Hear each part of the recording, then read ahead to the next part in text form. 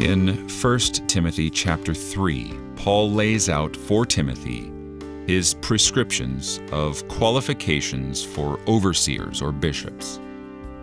Now, an overseer could simply be a pastor, or it could be an overseer of pastors, a bishop, if you will.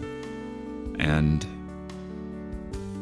Paul writes this to Timothy because Timothy is a pastor. He's a young pastor, and so he needs this extra instruction.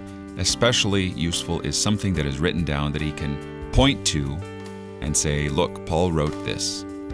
Wise old Paul. He baptized your family.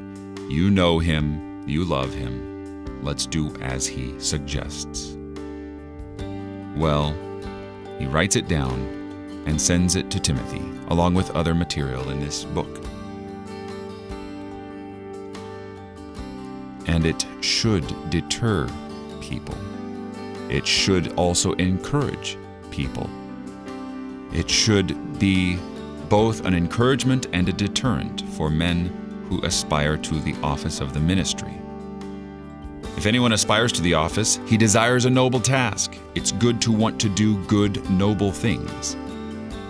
On the other hand, there is a stricter judgment reserved for pastors.